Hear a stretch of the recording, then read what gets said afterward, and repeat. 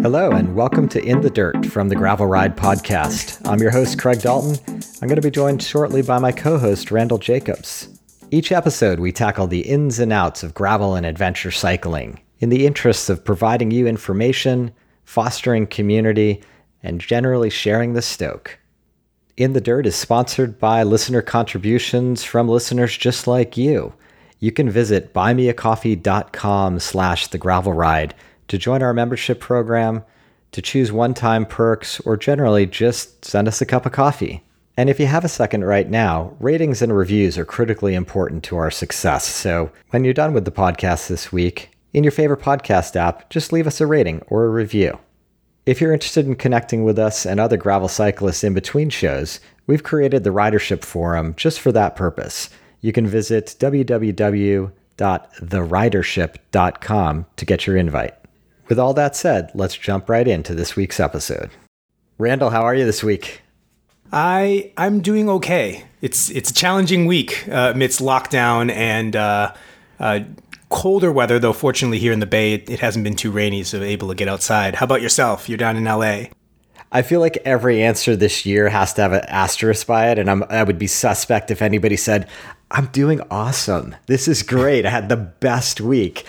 I feel like there's been very few weeks in 2020 where I could say I've had the best week. I've had a pretty rough one, as a matter of fact. Still dealing with some serious family issues down here in Los Angeles, and still super frustrated that I have not been able to get out and meet people down here. It's such a mess down in Los Angeles as it is that while I've had overtures to have people guide me on rides, I've just had to politely decline just to be part of the solution and not the problem. Yeah, I think it's definitely been a year of immense challenges for everybody, and not really having the sorts of outlets that we may have had in the past in order to work through, particularly social outlets, being able to go out and connect with people and have shared experiences in the way that can be really uplifting. That's super hard. I feel your pain, and I suspect a lot of people in the audience are feeling similarly. Yeah, I feel like the podcast has allowed me to develop this community and this voice and this conversation with the community that was this great jumping off point. And I felt like when I was coming down to Los Angeles, it'd be really easy to meet people. And again, it has. I just haven't been able to meet anybody face to face and kind of consummate those relationships over a nice bike ride. My original plan for the year was to be traveling around the country, living in the back of my converted Prius, which I do promise to get some pictures and or a video up soon. The build out is almost done, so a few people have asked for that in the forum. But traveling around the country and just attending events and embedding in communities and connecting and that went out the window pretty quickly back in February, March. Totally. I do feel like, with the Ridership Forum, we're building the groundwork for those type of adventures to be easier and easier for others to have, including ourselves. Yeah. Just, we've got all those regions set up and people are talking and posting rides. I mean, I'm optimistic about at some point in the future, we'll be able to hit the road and get out there and experience some new gravel. Hopefully as more people get vaccinated, it will be possible to have, say, meet up with somebody who also has some verification of vaccination in order to go out for a ride. And hopefully there'll be some sort of passport for that or other mechanism for signaling that. And, I have some family and friends in epidemiology and in the medical field, and they suggest that could be, viable as soon as, early summer or so on. It's not going to be herd immunity, so it won't be, nobody's going to concerts or Burning Man. But maybe, smaller gatherings where everybody has proof will be something to look forward to a little bit sooner than that herd immunity scenario. Yeah, I certainly hope so. In our last discussion, I talked a lot about some of my favorite podcasts over the year and some of the things that I wanted to highlight. But one of the things I felt like was totally missing was just the state of the bicycle business in 2020. I think it affected a lot of listeners. I got a lot of communications from people who were looking to buy bikes and couldn't find bikes in their size or couldn't find anything available. And that was driving what bike they ended up getting on. So, given your brand thesis and everything you went through this year and your experience in the bike biz, I just thought it would be useful to just talk about the state of the bike biz in 2020 and what trends we're seeing and what are we going to look forward to in 2021. Sure. Let's do it. Anecdotally speaking, and certainly from the kids' bike perspective and a lot of gravel bikes, there was a bike boom, but there was the supply drought. Can you just sort of break down from your perspective what was going on in 2020 and what was creating these long lead times? Why weren't bikes available? So I'll kind of frame this in the context of our personal experience that I think is broadly applicable to a lot of players. Though bigger players would have had a different experience because they would have had different constraints. But when the pandemic first hit, there was a huge crash in demand. So back in March, like all kind of discretionary buying went away.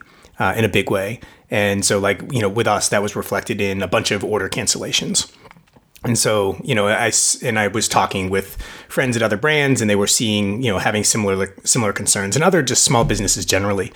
And then April came around and all of a sudden, everyone realizes they're going to be in for the long haul. And, there's no gym, there's no yoga studio, there's no all the other things that you would usually do. And you're not commuting to the office every day. So you have this extra time. A bicycle all of a sudden becomes really appealing. So then there was this huge spike. April, May, June were, I believe record sales across the board. We certainly saw a big boom internally that we were on the one hand excited about. And then on the other hand, the flip side has been, the same thing that created that boom, the pandemic also made it so that, there was a huge slowdown in supply that lag, continues to this day. And, I can tell you a little bit about, our, the experience across the industry in the past few months, which has been intense. Yeah, I think, people often don't think about physical products and how they don't just get manufactured overnight. And maybe as a manufacturer, you're believing in a trend and you might take a bigger inventory position at a certain point. But that bigger inventory position might have been ordering 15% more or something of that magnitude. It wasn't like you ordered 50% more to lean into this boom. And I think that's where everybody got caught with their pants down. So on the one hand, there's the ordering, but at the end of the day, the ability to produce is still what it is. And that was significantly hampered by, the fact that, China was where this thing kicked off. And so they were getting their situation under control. They did a much better job than we did. And in fact, they're expecting overall growth this year, GDP growth this year, and probably up at, they're predicting about 8% next year. Taiwan also saw a significant decline in capacity as they got their situation under control. Now, they've managed it very well. And so I haven't seen figures on relative production capacity. I suspect it's down a little bit. But overall, they have not had the huge flare-ups that we've had that have resulted in pretty massive declines sustained over time.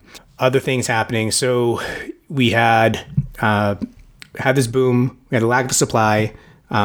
There was kind of a trigger point over the summer, early fall of this year, where vendors started reaching out saying, "Hey, our lead times that are usually 30 to 60 days." It's now 200, right? And that happened. There was one vendor, in our case, the first we heard from was a vendor called Velo, who run by a lovely woman, and they supply most of the saddles and bar tape, particularly to the mid to high end range for the industry. And they sent an email out saying 200 plus days. And then all of a sudden you started getting emails from a bunch of different vendors saying similar things. And this, it caused what I would describe as something of a bank run, in the sense that everybody was concerned they weren't going to get the parts that they needed. So all of a sudden everybody is ordering. And the terms of ordering at the time were such that you could cancel an order if you don't need it. And so that led people to just kind of order with abandon. And so then lead times went to 300 days, 400 days, right? Wow. There are some vendors where if you order right now, they're expecting to deliver in, say, 2022. Yeah. I imagine as a smaller brand, smaller brands are ordering maybe 10 Grupos or 20 Grupos. Mm-hmm. But the bigger manufacturers are probably ordering 400 Grupos. So it's easy to see the manufacturers themselves, the vendors of these products, they're going to go with the 400 person with a large bank account, the 400 unit order versus, 40 10 unit orders. Yep. And there's also bigger brands tend to have, more robust forecasting. They're getting they're locking in their orders from their dealers in advance, right? So the dealers are kind of locked into a certain buy, and then the forecast for production is handed off to the vendors, and they're, generally giving those forecasts, 6 months, 9 months, 12 months out. Now vendors are asking for that kind of across the board, which is a new dynamic, this kind of just in time model, which is what, smaller brands like us tend to do, is no longer viable in this space where, you're 400 days out. So it's a very different dynamic. I think it's going to continue to put a lot of stress on that side of the market. And it's probably something the listener should take as a takeaway, in terms of, you may fall in love with that frame set, but getting the components to build it up is going to be a challenge. So make sure you're out ahead of that as well. Yeah, for sure.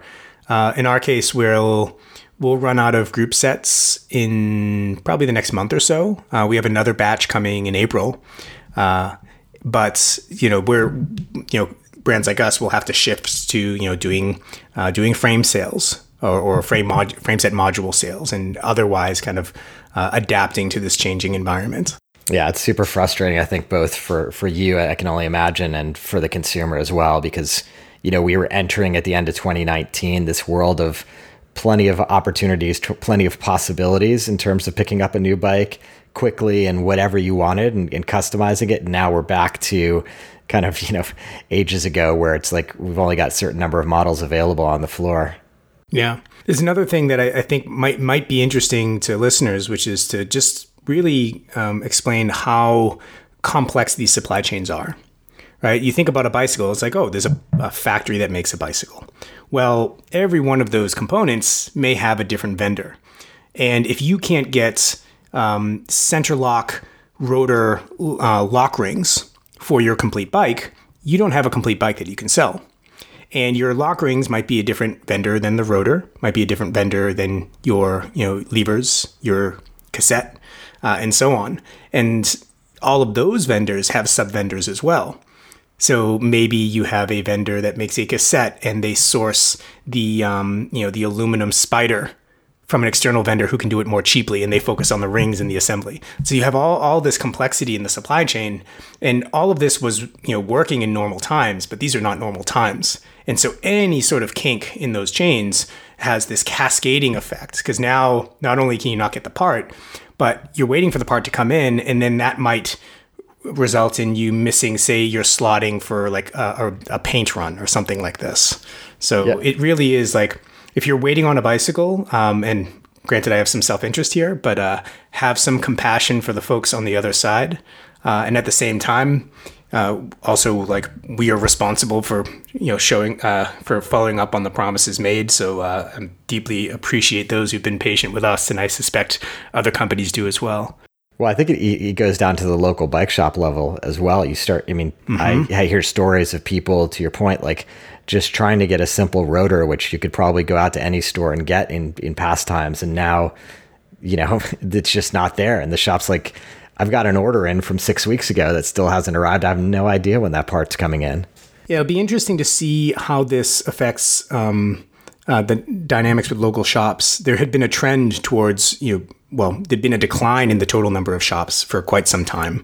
And shops have, on average, not been making money on the sale of new bicycles for quite some time. Now, during the boom, there was less discounting. So, they probably did all right, maybe last year if they had inventory. But now if you can't get inventory, you have all this square footage, you have all this team that is there to sell bikes and so on. So I think that could very well accelerate the trend towards fewer shops that are less bike focused, sales focused, and much more focused on service and parts and accessories and things like that. Yeah, it'll be interesting. Continue. It'll be interesting. I haven't checked in with my local shop up in Mill Valley, but previously, it was like a 6-week wait to get some repair work done. Yeah, I'm hearing similar things. 3 weeks, 5 weeks. It'll be interesting. And I also wonder if, simple economics is going to suggest that a lot of these trends are going to lead to rising prices. I think it already is. Certainly, discounting will go away, right? And discounting is something that happens quite a bit in our industry, and with model years and end of year sales and so on. But you're already seeing increased prices from certain vendors, and of course, supply and demand. It makes sense, and it's a balancing mechanism in a market economy. I suspect that hopefully it'll result. The backlog in labor will result in more opportunities for mechanics and also higher wages for what is a relatively high-skilled, low-paid role. Yeah. So that could be one upside. Granted, not for those having to pay for it, but certainly for the people doing the work. Yeah, exactly. One of the things I actually heard you talk about on another podcast, The Path Less Pedaled, was just the idea of producing stuff in the U.S. when international relations and international transit and all these things become stressed. Does it create an opportunity to build more here in the U.S.? It certainly creates the opportunity. The challenge is, we talked earlier about the depth and complexity of supply chains, and building up those supply chains requires a clear and sustained industrialization policy, which is what China engaged in, what Taiwan engaged in to build up their industries. And so it's not as simple as just we're going to start making this part here, right? So let's say you're going to make making a frame is relatively easy, which is why you see a lot of particularly metal frame fabrication happening here. It's not necessarily economically competitive price-wise relative to doing it at scale in Asia, but you see it done here in a boutique fashion. But let's say you wanted to make, a derailleur, right? Well, are you going to make every part of that derailleur in-house? That's a lot of different manufacturing steps. Usually what will happen is for a smaller company trying to get off the ground, they will source a significant number of the components from other subcontractors and then bring them in, and they do the design and the assembly and the marketing and so on. But if you don't have the depth of that supply chain, it's really hard to get that off the ground. And then of course, well, that's just a derailleur. To make a complete bike, you need depth of supply chain across the entire component spectrum. And otherwise, you still have to do assembly where the most of the components are made. So you could, the US could be economically, financially advantaged in some subset of components. They can do it cheaper here for some reason. But because the whole collection of components is not done here, and assembly is still done there for that reason, it's hard to shift that. So it really requires policy. That's quite a conundrum. Yeah, I could see that. Like if you for some reason were able to make a chain in the US, but you had to ship it back to Taiwan to be part of the original assembly, whatever delta in performance or cost that you could achieve in the US is surely negated by shipping it back to Taiwan to be part of the assembly process. Yeah. So, there are opportunities to get this process started. It's actually, I'm been advising on a project that's looking at the viability of this. So you kind of start with frame fabrication and sourcing what you can domestically, but then bringing everything else in containers directly from Taiwan, consolidating there, and then doing assembly here. And that would be one way to kind of jumpstart this process. And then over time, you slowly add production capacity for other types of components, and you build up that base. But you need a 10-year plan for this, and our political system doesn't really allow for much planning at all, really. Yeah, and the bike business certainly isn't on the top of the list of any government functionaries' desires to bring back onshore very specifically. Yeah. That's interesting stuff, and we'll have to keep watching that. One of the other things I wanted to talk about was just trends in gravel bike design in 2020. I think there's a couple things that probably stand out as trends, and I'd be interested to get your take on them. Well, what are you seeing? Let's put you in the... I often talk about wider tire capacity as being something I desire. And I've had conversations with you in the past, and we should definitely do it on air now, about the trade-off, right? Because it's easy for me to sit back and say, oh, I'd love to run a 2.2 on occasion, or a 2.4 if I went bike packing on my bike. And it's somewhat frustrating that I can't do that on my current bike. I probably don't need it on a daily basis, but I'm interested in that trend. I'm interested in that flexibility of being able to run a bigger tire. What are the trade-offs there? Honestly, with the exception of, say, like to accommodate a bigger tire in the rear, you need a wider Q factor crank. So, which is not a huge deal.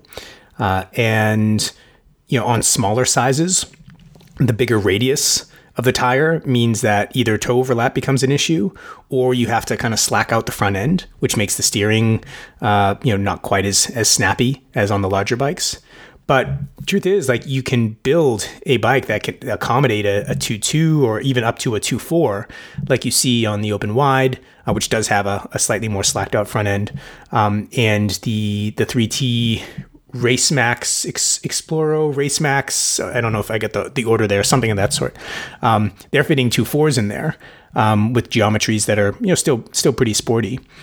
So there's really no downside. Aesthetically, some people might not like the double drop stay necessary to accommodate that bigger tire, but otherwise, that it's a trend that makes a ton of sense, and people have figured out how to squeeze in a bigger tire without otherwise compromising the ride experience. So that'll be a trend that continues. Yeah, I imagine the sort of design philosophy when building these bikes initially, going back 4 or 5 years, was more around a cyclocross chassis and or a road bike chassis, and just making them more off-road capable. So it's pretty natural that, someone was like, Eureka, we can fit a 700 by 40 tire in here.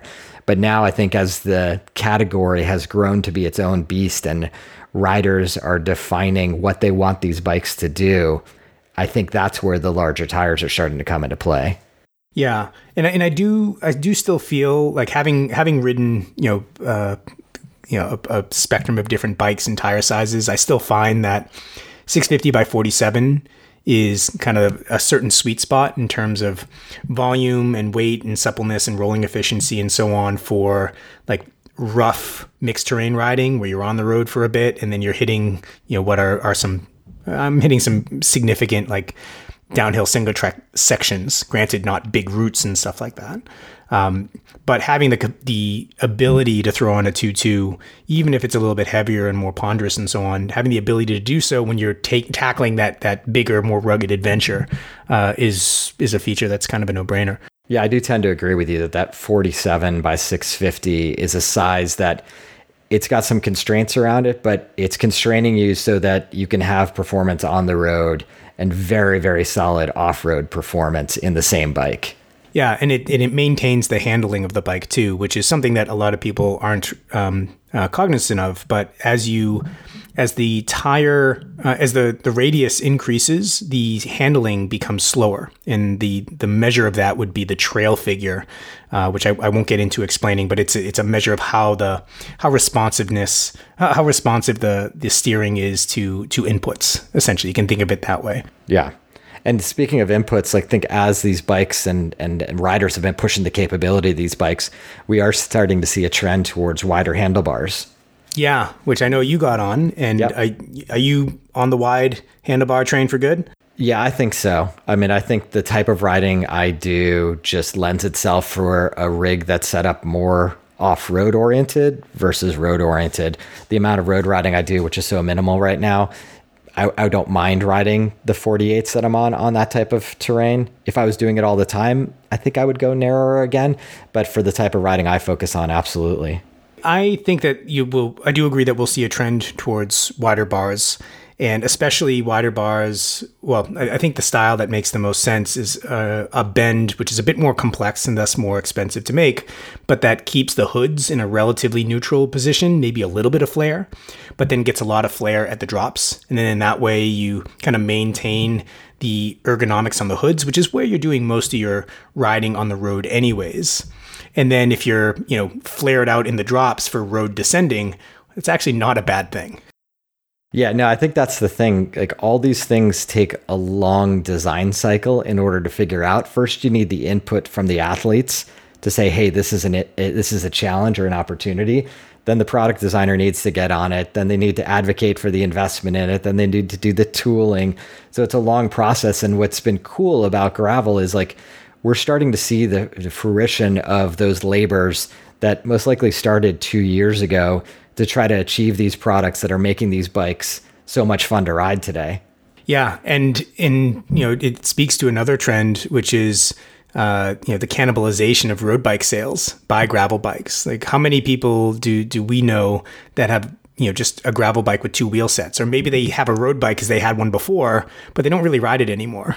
Yeah, it's totally true. I mean, I think, again, if you're on the side of the gravel sport of, less aggro terrain, you can have a bike that is a supercharged bike on the road and handles the light off-road duty very readily. I just can't see the reason to purchase a new road bike at this point.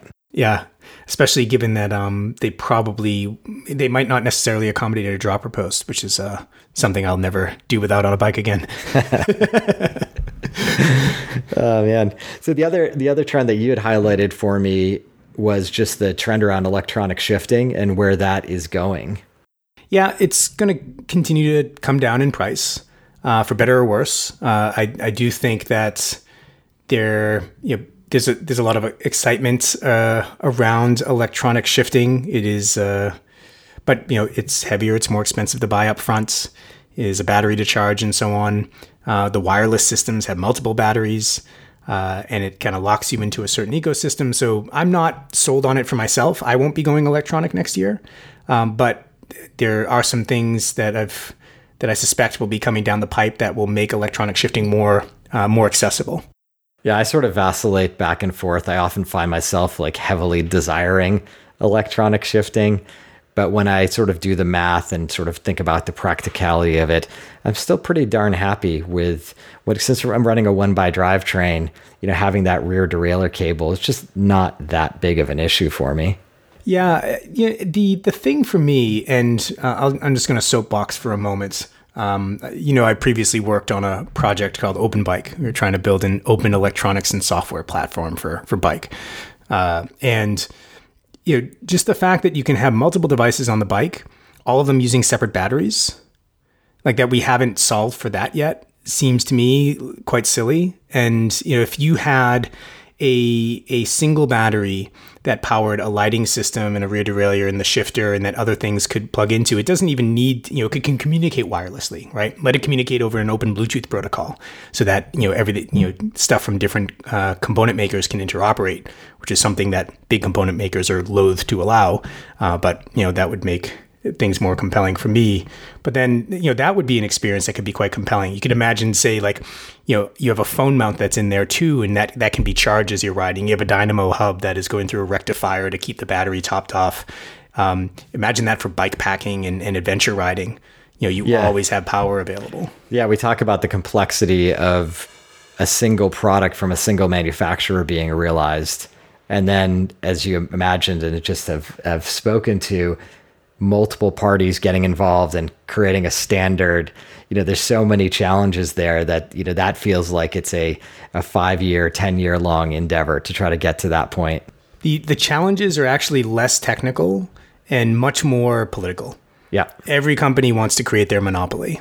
Every company wants to be able to say, like, if you're going to buy my shifters, you're going to buy my derailleurs. And if you're going to buy my derailleurs, I'll only sell it to you if you're going to buy the crankset and the cassette. And I'm going to make a special chain that only works with my cogs and all this other stuff to kind of lock you in, which, is unfortunately the way that our commerce tends to work generally, not just in the bike industry. Yeah, it's a little bit frustrating. Yeah. Well, moving away from equipment itself, were there some trends in how you saw people riding this past year? I certainly recognized one.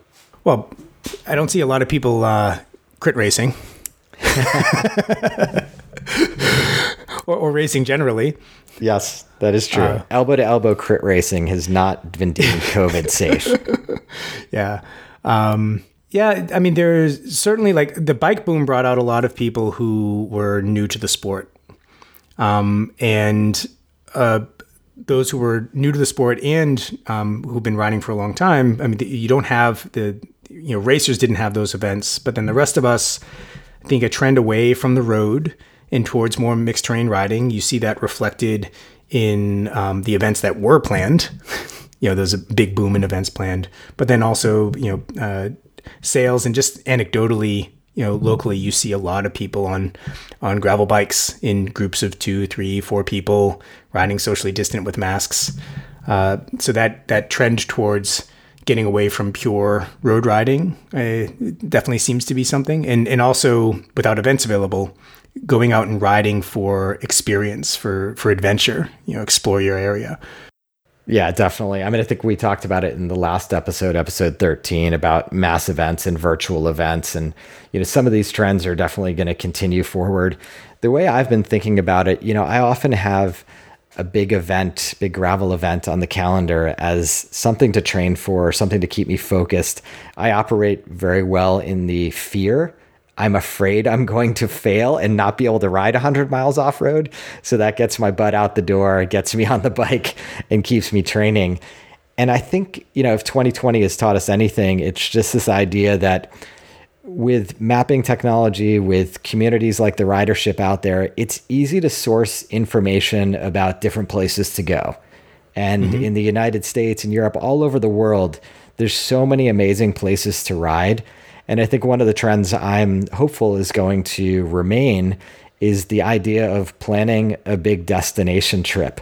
If you think about it, sometimes going to a race can be very limiting because you show up, you want to perform well, there's nervous energy. So it's not like you're going on a 50-mile ride the day before a 100-mile race. But if you travel somewhere, if you go somewhere just to experience the terrain, you're going to ride as long as you can every single day you can mount a bike while you're there. And that's the type of trip that really gets me excited to get back to in 2021. I just want to put a destination on the map. I want to bring a small group of friends and just ride our little tails off. The vision that really excites me and that I hope that the ridership and other tools can facilitate is one where anybody who wants to go and have an experience, whether it be a solo or an experience with their immediate friends in some new route, can find information about it. But then also, if you want to go to some destination, be like, hey, I want to join. Like, who's local? Who knows? Who can take me around? What are the group rides that are available in this area? More tools and opportunities for connecting more broadly as a community in this more kind of fluid and spontaneous way is something that really excites me, and that I hope, I look at how technology has been used in cycling until now, and it's mostly around performance and, kind of broadcasting the riding that you're doing. Like Strava is not really a great tool for community, in my opinion. Because it's hard to schedule events and coordinate things, and all you can do is like give a thumbs up and a comment. So having more opportunities to really facilitate offline experiences and connections and so on is something that I see happening out of necessity within COVID, and I hope that will continue and that we can help to facilitate some of that. Very well said, Randall. And I think that's a very useful and optimistic view of 2021. And I actually think it's a perfect place to leave the conversation. This is going to be our last call of 2020, the last podcast I'm going to get out the door, fingers crossed. So I think we should leave it on that. And, for the listener out there, I think both Randall and I were very much looking forward to continuing to connect with you in 2021. We definitely want to hear from you in the Ridership Forum. And when it's safe, man, we definitely want to get together. We want to pull some groups together and do some amazing things together. Yeah, and I will add to that by just saying thank you for being part of this journey with us, both Craig in the podcast and also with my endeavors. And it's really been very gratifying to be part of this community, and we're excited to continue growing it, nurturing it in the new year. Yeah, cheers. Happy New Year, my man. Happy New Year, Craig. So that's it for this week's episode. Thank you so much for joining us, and thank you for joining us on this journey all year long. This is our last episode of the year. We're wishing you a happy new year. We're excited for 2021 and the adventures that we're all going to have, hopefully, together. For the final time this year, here's to finding some dirt under your wheels.